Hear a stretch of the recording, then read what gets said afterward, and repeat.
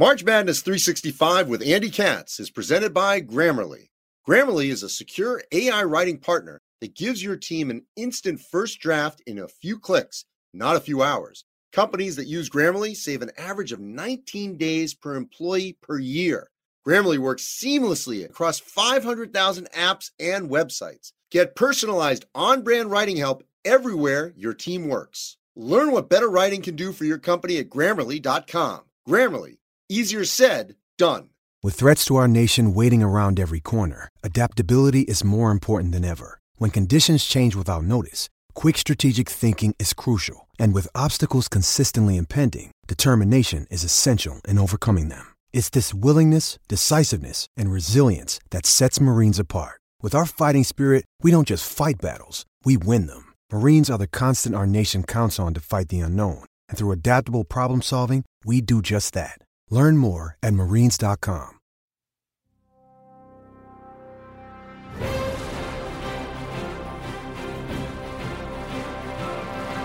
Welcome, everyone, to the latest edition of March Madness Men's Basketball. I'm your host, Andy Katz. And on this edition of our show, we're going to look at the National Player of the Year race, the Naismith Award, Wooden, Oscar Robertson, Sporting News, AP Rupp.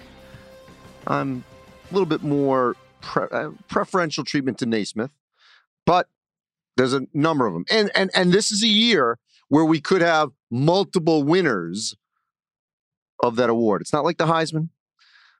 It's just, it is what it is. There's multiple awards and you get multiple winners. So with that being said, Katz ranks. I'm going to rank my top 10 Player of the Year candidates at this moment in time, and I will be joined by one of those candidates. Can't tell you yet which number he is. Maybe you can guess.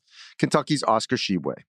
He has done amazing things on the backboard, and you are going to learn from him about why he loves rebounding. Also joined by Joe Lunardi, the original bracketologist from ESPN. We're going to go over a couple teams, teams that I think should be in, not just the eye test. I think they've earned it over others that might have better numbers. So we're going to dissect some notable teams and go over that. We are in the middle of February, taping on Valentine's Day in advance of Saturday's top 16 reveal for the bracket. I will have my bracket on the website on Tuesday, ncaa.com. I will tell you that you certainly will see, I think I'm going to be pretty close to the 16. Let's just say that. I think you're going to see in this list, I would say that Gonzaga is probably going to be the number one overall seed. That's my prediction. I think you're going to see one seeds, Arizona, Auburn. I think Kentucky, but it could be Duke. It could be Purdue. Could be Kansas. So the way I look at it, I got Gonzaga, Kentucky, Arizona, and Auburn in some order. Two-line, Duke, Purdue, Baylor, Kansas in some order. Three-line, I think you're looking at, in some order, Illinois, Wisconsin, Providence, Texas Tech. And then the four-line, Villanova, Tennessee, UCLA, Ohio State. Now, teams that could be in there, could you see in Alabama? Yes. Got that win over Gonzaga and Arkansas just recently. Houston, even though they just lost two, they could be on that four-line. I don't know if Texas or Michigan State, who I got on a five-line, could be up in the four spot. So I feel pretty good about my top 16. The order may be off, but in terms of teams, I think I could get 14 to 16 at a minimum, maybe 15, possibly all 16, just based on where we're at right now in all that. So that's coming up Saturday, 12:30 Eastern on CBS. Check it out. All right, let's go and discuss all of this, especially on the bubble, with Joe Lunardi. And now joining me here on March Madness Men's Basketball, Joe Lunardi, ESPN's bracketologist, the original bracketologist, the founding father of bracketology, and my good friend. Joe, so we are talking here the week of the top 16 reveal. So that's at the top of the bracket. And we'll find all that out on Saturday and see how applicable it'll be in less than a month. I want to talk about some sort of the back part, which is obviously a lot of interest in the back part of the bracket. So I want to use Rutgers as an example. I've been beating this drum on Big Ten Network.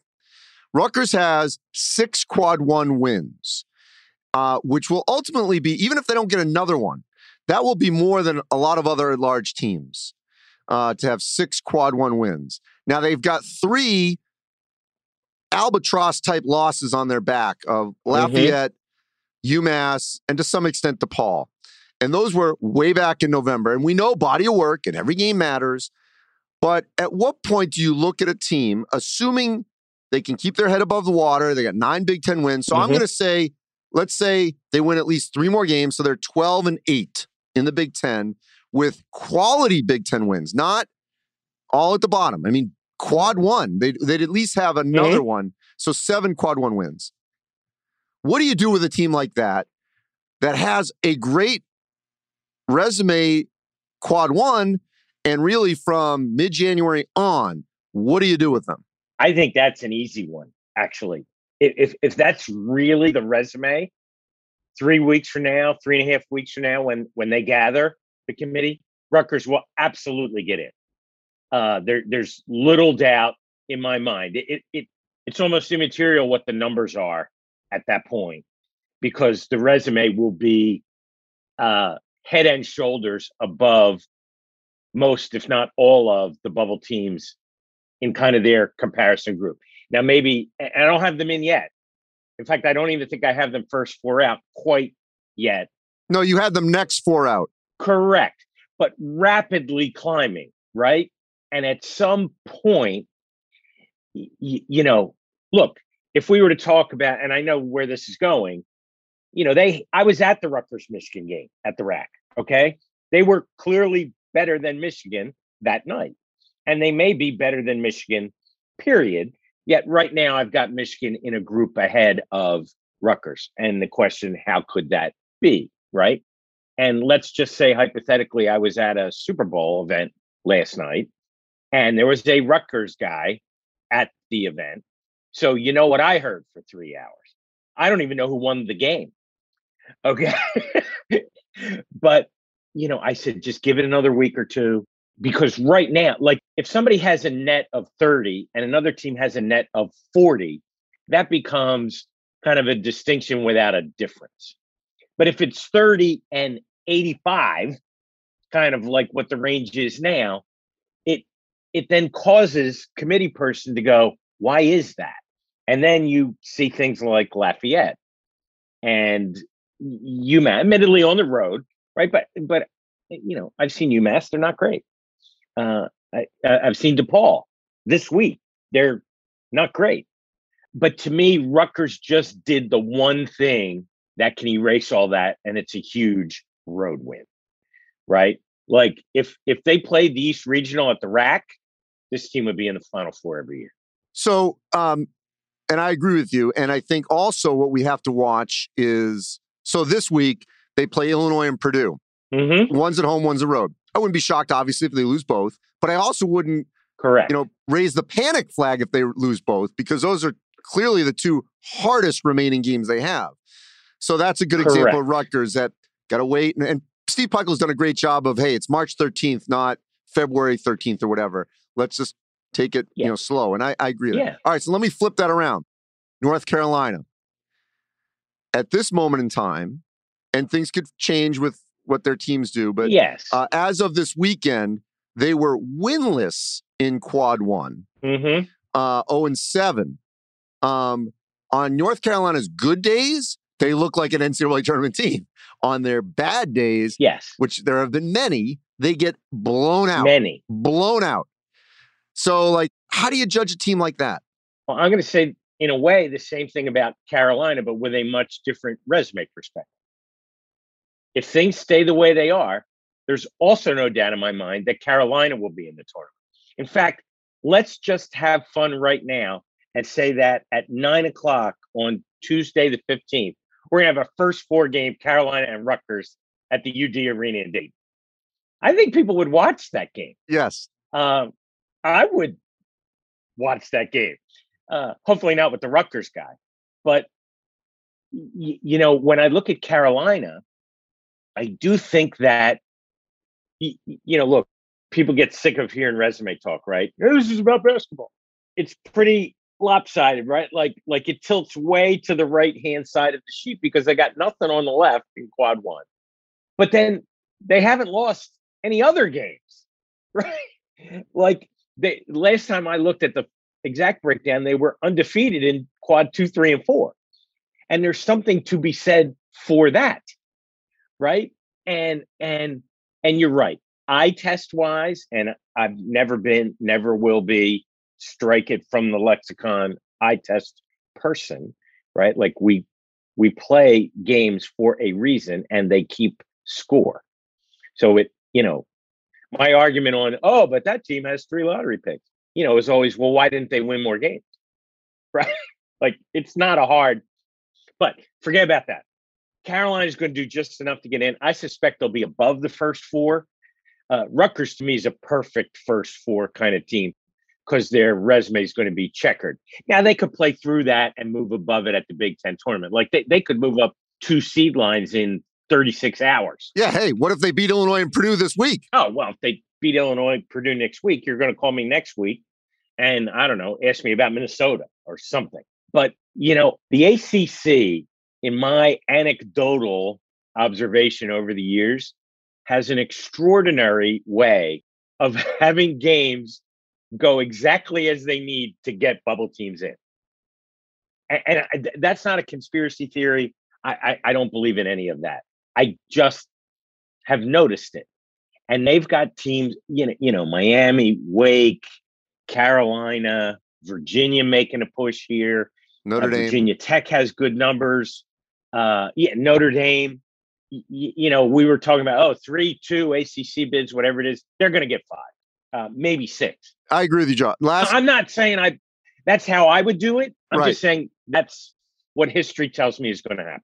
So last 2 things, and I think I know we agree on this, but I want to hear it from your lips. Good example of like BYU versus Memphis. Okay. Memphis, as we're talking here, won 5 in a row and they beat Houston, the best team in their league. Okay. That's on the road. On the road. BYU hasn't come close to Gonzaga so far, lost at home to San Francisco, and is in a bit of a tailspin. Had to they lost, I think, to Pacific, and they had to go overtime to beat LMU. And while their numbers say, hey, not bad, at some point, you got to beat the teams that are going to be in the field from your league. And to me, it goes back to the Penn State-Nebraska example in the Big Ten a few years ago. The year the Big Ten only got 4.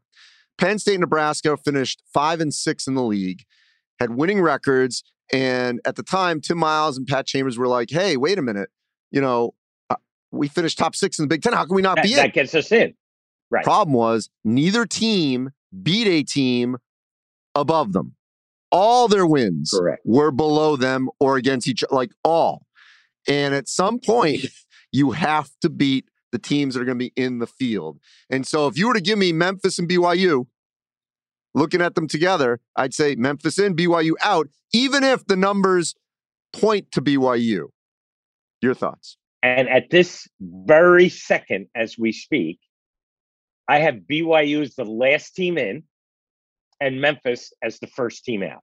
So, in a way, we're agreeing in that they're that close and clustered, right?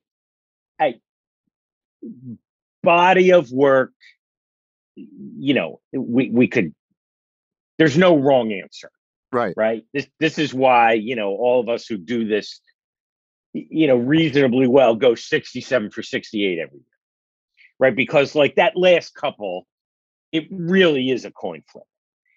And I if the real bracket came out today and it was Memphis instead of BYU, I would not pitch a fit. Well, and I'll tell you, in my bracket at the beginning of this week, and obviously I'm a poor man's Joe Lunardi, if anything.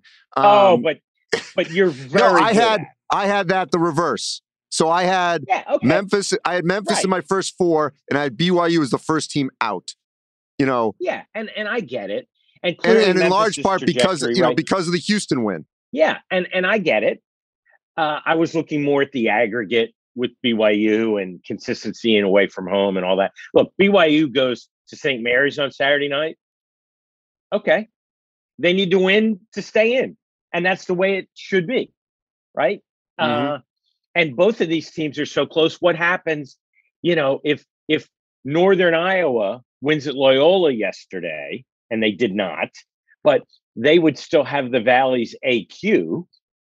And then, Loyola, if they're still an at-large on the board, and most people still would have them there, maybe double-digit seed, but well, that's a spot, right? And somebody grabs it from them. Or the reverse is true. Houston losing to Memphis gave SMU the AQ yes, as the co-leader tiebreaker, and that bumps somebody out. Yep. So, we don't know what's going to happen now to Chattanooga and Murray State and Davidson and whomever. There's, is there an Oregon State or an Oregon in the Pac-12? There's a tournament that the last few years on Saturday night is the latest, sneakiest bid thief of all. yes. There's no greater bid thief when everyone's asleep, right? And the fan bases wake up on Sunday morning and go, what did that idiot Lunardi do overnight? Where's my team? Well, it didn't have anything to do with me. Blame, Trest Tinkle or whomever. He was the year before. Anyway, Joe, I appreciate right, it. Whatever. We will be, I'm sure, discussing this over the next month. And as always, you're going to be, like you said, you're going to be 67 of 68, if not 68 of 68. Well, I hope you're right. From your lips, and stay well, stay safe, my friend. Andy Katz, that guy will rank his wife's dinners. He'll rank anything. And now it's time for Katz Ranks here on March Madness Men's Basketball.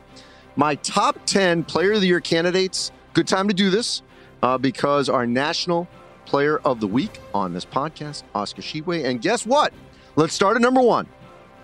That's where we find Oscar Tshiebwe. His numbers are ridiculous. And that's why I firmly believe he right now is the National Player of the Year. So he checks in at number 1. At number 2, Johnny Davis from Wisconsin. Now, Johnny's numbers are not as good as Oscar's in terms of his consistency, and he's tailed off just a little bit.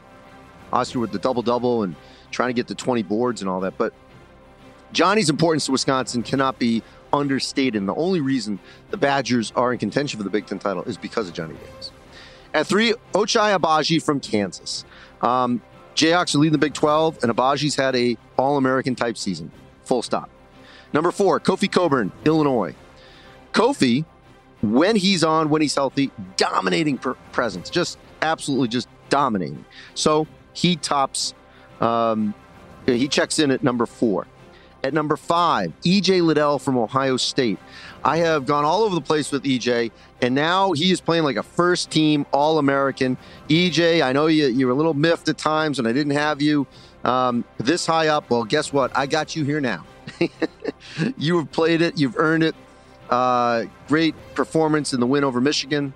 You're in the top 5. First-team All-American in my eyes. Number 6, Keegan Murray. Ridiculous numbers for Iowa. And he is playing like a first-team All-American. I think he deserves to be right off the bat the top of the second group. At number 7, Jabari Smith from Auburn.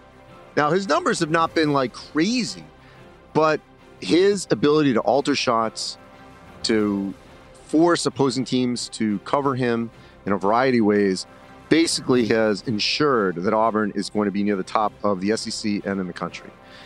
At number 8, Drew Timme from Gonzaga.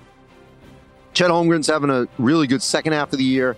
But listen, Timme has been as consistent as anyone. I think you can make an argument for first-team All-American. I have no problem with that. I think he's in the second team for sure at this moment. But and maybe he still could win Player of the Year. But clearly, he's having an All-American season. At number 9, Jaden Ivey. I've wrestled with which Purdue player to put up there. But Ivey's had Player of the Year moments. The way he finished off their game against Ohio State with the buzzer beater, and then Sunday helping them come back against Maryland. At number 10, Benedict Mathurin from Arizona. Arizona's had a phenomenal season. He deserves to be on this list because of everything he has done for the Wildcats, leading them in scoring, and Arizona right now looking like a number 1 seed. So, At this moment in time, here in mid-February, those are my top 10 Player of the Year candidates. And now joining me here on March Madness, men's basketball, Oscar Tshiebwe from Kentucky, my National Player of the Week. Congrats. And right now, my front runner for National Player of the Year. I know we still have a ways to go. But Oscar, you are having a phenomenal season. First off, what were your expectations of what you could accomplish this season at Kentucky? This is my place. I came out this year, I say, I'm going to give everything I got to help this team. I told Coach Calipari, I can score, but that's not what I'm here for. I came here to try to go collect all those rebounds, the missing. I said, you got to tell your players to shoot the ball. Like, even they don't make them, tell them to shoot. I'm a rebound it. So I came here, I told him at the beginning of the season, I'm trying to average 20 rebounds. I'm still a little bit opposite because I'm not even close to 20 rebounds yet. But I think we got a couple more games. I think I can bring it up probably like 16 or 17. Also, I'm here. I'm so happy for what I'm doing right now. And I'm so grateful, thankful, lot to God because God is helping me a lot. Yeah, you are just having an unbelievable season, as I said. The art of the rebound, you have perfected it in college basketball. I can't remember another player, and I've been doing this a long time, that has been able to rebound as effectively as you have been, and then, of course, score. But what is it about the hunt for that rebound at either end of the court that you absolutely embrace? One thing I will say, first of all, you need the effort. You need the effort. You need a 40-minute effort if you really want to help your team to win. And the second thing is a vision, too. Don't just look a ball when somebody's shooting. You got to go position at the place when the ball is going to come in your hands. If you are waiting there, to get to that place, you need a lot of effort, you need a lot of fights because people are not just going to let you go get that place. For me, I just fight.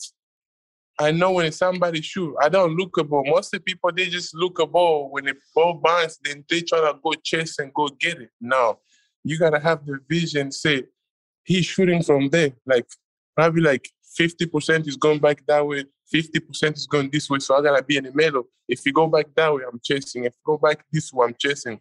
Or if he's shooting in the opposite corner, I got to position myself and like in the place when 75% basketball might go and 25% is going back.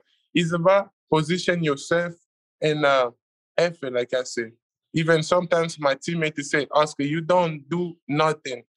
Basketball always come in your hands. Basketball find you whatever you have. I say, you don't know a trick. There's the one thing I do before basketball find me. So I put myself in a place where basketball is going to say, Oscar, here, I come. So I love that. And I'm curious, based on what you just said, when you guys are prepping for a game, how often are you really watching where your opponent is shooting from and how their ball comes off the rim? All the time. Because if you see me, every rebound, I go for it. I got like a lot of attempts because I would rather to get more rebound than score. I would rather to go 0 points but finish with 20 rebounds. So like I'm good. There was one time I went like 2 for 10, 2 for 13. And but I grabbed like 18 rebounds. I was happy. Coach, you say, Oscar, you suck today. I said, I know, but like I do what I always do. That's not what I do. Like I'm not scoring. Like I can score, but like rebound, that's what I'm here for. I want to accomplish my goal. But I watch it all the time. Every time somebody shoot, every time I see the ball, every time I see somebody release, I'm running to the place where I know the basketball is going to find me. So I think about in the NBA, think of players like obviously Dennis Rodman, Ben Wallace, players from in the 90s and early 2000s that were great rebounders. Who are the players that you've seen at the professional level and say, you know what, that's the kind of rebounder I want to be? Dennis Rodman. I just buy his jerseys. I got a jersey. I'm wearing that to the game every single game. Dennis Rodman. That man I rebounded like him because he knew And I watch him a lot how he used to go rebound. He position like I do right now. He don't just go chase the ball. He go to the place where the basketball is gonna find him. And when the basketball is gonna find you, do not let anybody push you to just stay right there. Somebody's coming. Don't let them push you. And basketball is coming up. You just go up and down. The people trying to reach, they're gonna get fouled. So I watch Dennis Rodman. Hey, last two things. I'm curious. First of all, you came to Kentucky a year ago and sat and you didn't play right away. When you transferred from West Virginia, how much did that help you that you were able to sort of get used to Coach Cal and everything about Kentucky rather than just sort of transferring and being thrown right in? That really helped me a lot. From when I came to the middle of the season, first of all, my English was not good. One of the things I struggled with the most, even West Virginia back, was understanding the players, to remember all of them. So when I came since back in January last year, it really helped me a lot because we were practicing. I get to learn the players. I get to learn how to move. The coach helped me a lot. So this year, I don't need to remember no players. I already know all of them. I already know how they're playing. So it really helped me a lot. So every time they call something, I know what it is. I gotta go for it. That's why I have having no problem. And the basketball coach, the coach told me, play basketball. Just enjoy your moment. Shoot the ball. You rebound it. You get 20 rebound, man. Do you think I care if you miss a basketball? You gotta go get it. Shoot it. Do anything like that. So I have a lot of freedom here. And I just play basketball. I'm enjoying my time. I have a great happiness. And I love this group of people. We care for each other. We are blessed. Well, Oscar, first of all, I love talking to you. And I love learning, about you here and about your craft. And all I've heard is just wonderful things about you. But the last question about this team, because you're having a great season, but this team is now coming together and playing great. Why is that? We are together. We care for each other. When somebody's not doing good, we help each other. We talk, slow down, we good. So today, if it's my day, let's say, today Oscar's doing good. If they're not stopping Oscar, let's keep sending the ball to Oscar because we needed to win. Then there's another day, it's a shooter. Might be Kellen, might be Keon. So it's not like I gotta get mine. This team is about we gotta get win. Then we're gonna care about the rest after. And we move the ball really good. We can run the floor. I don't think there's a team that can really run with us. But as a big man, they can run with me. I think probably for first half, for second half, I don't think they're gonna stay running. I run for 40 minutes. So we are together and we love each other. We here play like brothers and brothers and we do things together. We don't have the ego things in the team. We know everybody. If you're in Kentucky playing here, you are a good player.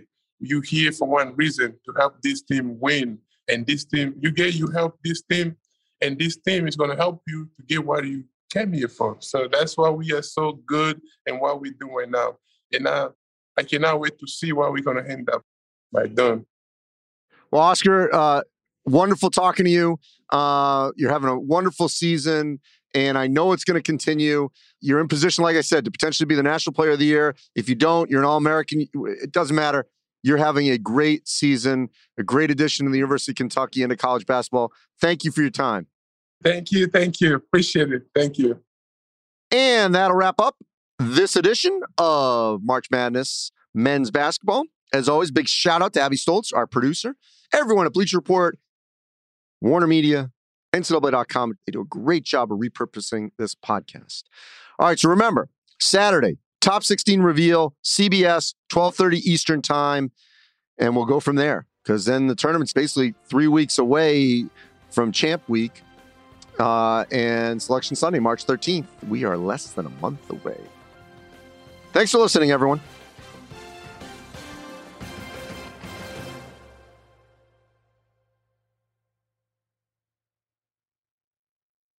March Madness 365 with Andy Katz, presented by Grammarly. AI seems to be all over the place, but with so many options on the market, how do you know what is good for you and your business? AI is no longer a plaything. It's a business imperative. Companies that already use AI for writing are making gains. If you want to beat the competition, you need an AI writing partner you can trust, one that will help you generate not just more content, but better. Grammarly saves your company from miscommunication and all the wasted time and money that goes with it. Grammarly is a secure AI writing partner that gives your team an instant first draft or the perfect last word, written in the company voice and tailored to their audience and goals. When every doc, message, and email your team writes is clear, compliant, and on brand, everything gets better. Inbox numbers drop, customer satisfaction scores rise, and companies can save 19 days per employee per year. Learn what better writing can do for your company at Grammarly.com. Grammarly, easier said, done.